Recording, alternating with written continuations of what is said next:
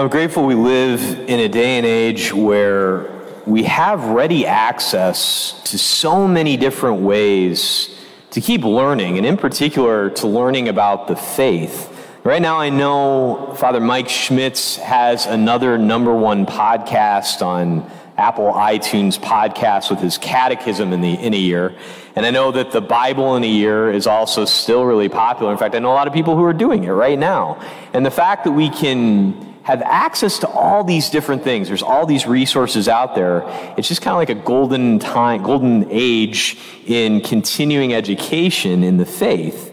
And the other day I was listening to a talk from one of my favorite podcast sources. It's called the Thomistic Institute. And what they do is they have a lot of different talks on various college campuses all over the country. And so they record the talk, so the audio quality is not always 100%. But man, the content is usually just great. And I was listening to this show, or this talk, on Catholic social teaching.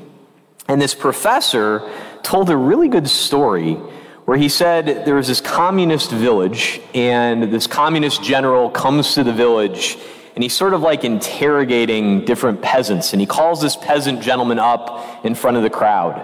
And he says, "Comrade, what would you do if you had 2 houses?" And he said, "I would live in one and give the other to the party." And he said, "Very good. Comrade, what would you do if you had 2 cars?" "I would drive one and I would give the other one to the party." "Very good. Comrade, what would you do if you had 2 pairs of pants?" And the guy got nervous and just sort of looked around. And the general said, "What's wrong, comrade?" He said, "I do have 2 pairs of pants. I don't know what the right answer is." And so it's an interesting thought, though, when you think about that, and especially in relation to what we begin today in the gospel.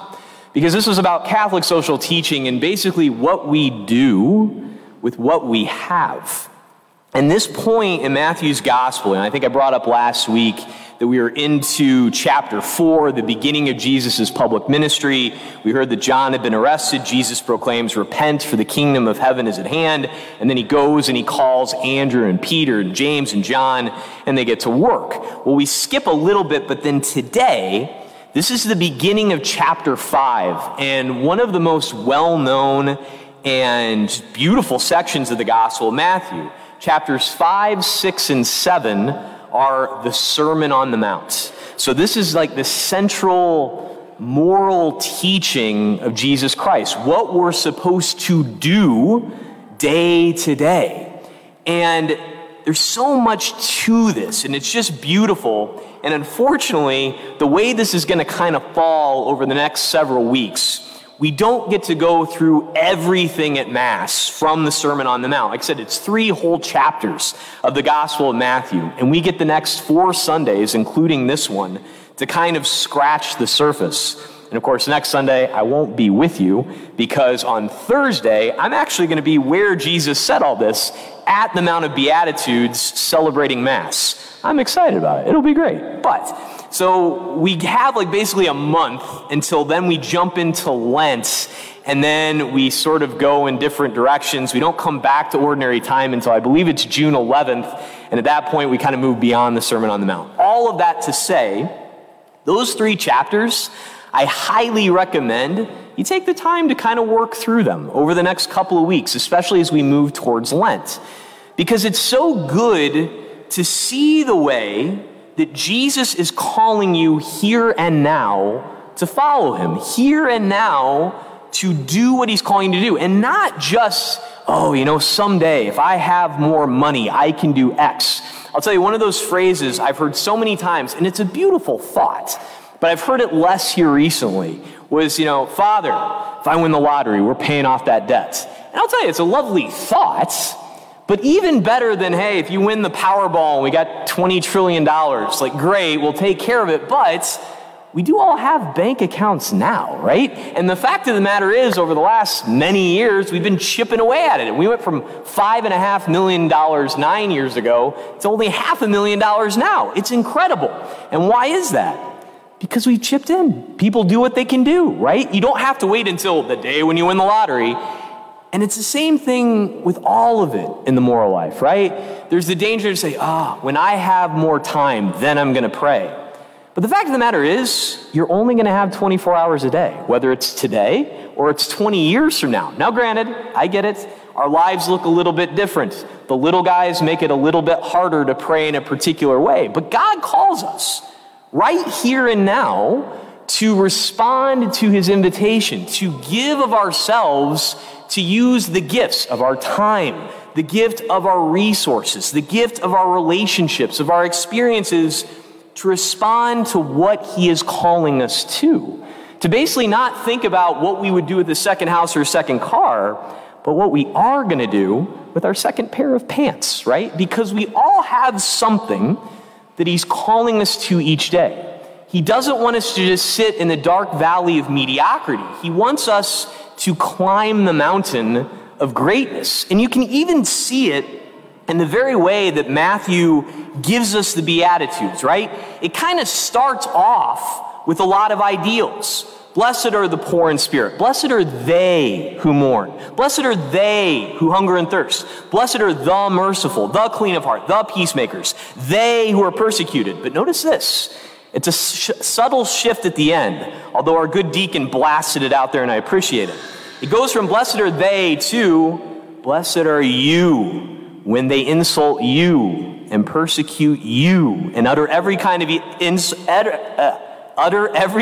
evil against you falsely because of me.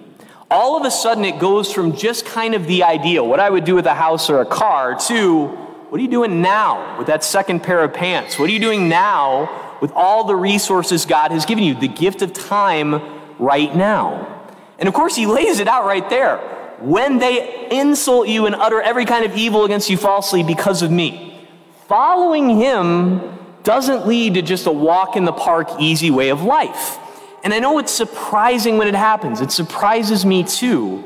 But it shouldn't surprise us because he died on a cross, right? It's like we're following him who laid down everything.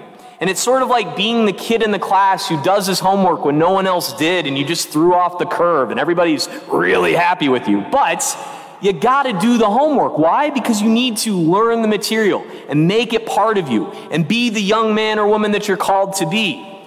Jesus wants even more for us than that. He wants us to follow him here and now, not just to think about what's coming in the next 3 chapters, this big teaching as just an ideal that would be nice maybe someday for some people, or if I have a second house, car, or time, right?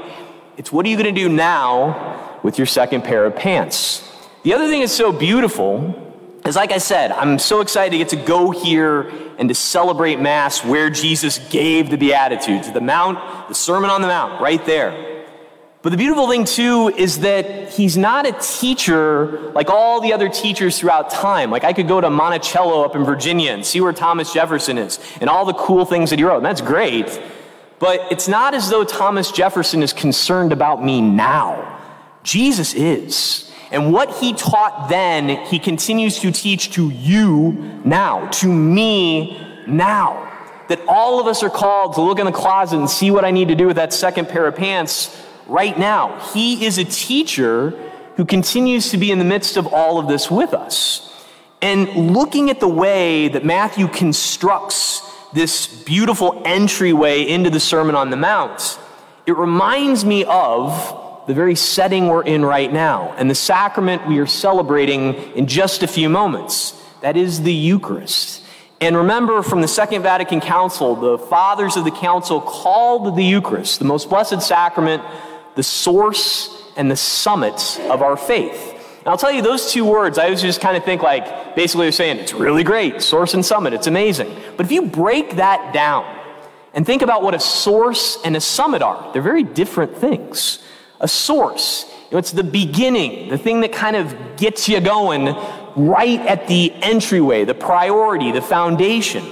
Look at what Matthew tells us about the beginning of the Sermon on the Mount. When Jesus saw the crowds, he went up the mountain, and after he had sat down, his disciples came to him. He began to teach them, saying, he takes that initial movement. He sees them. He goes up the mountain. He sits down to teach. And then the disciples come to him. He is the source of our moral life. He gets us going. Our faith is not one that demands picking yourself up by the bootstraps. This is not us, I'm going to be good, doggone it, and that's the way it is. He sees us, before he even forms us in the womb. He loves us from the beginning. He is the source who doesn't want to leave us, like I said, in the dark valley of mediocrity. He sees us and begins that process of bringing us up the mountain. He marches first. All of these things in the Beatitude, all of these blesseds, he is first.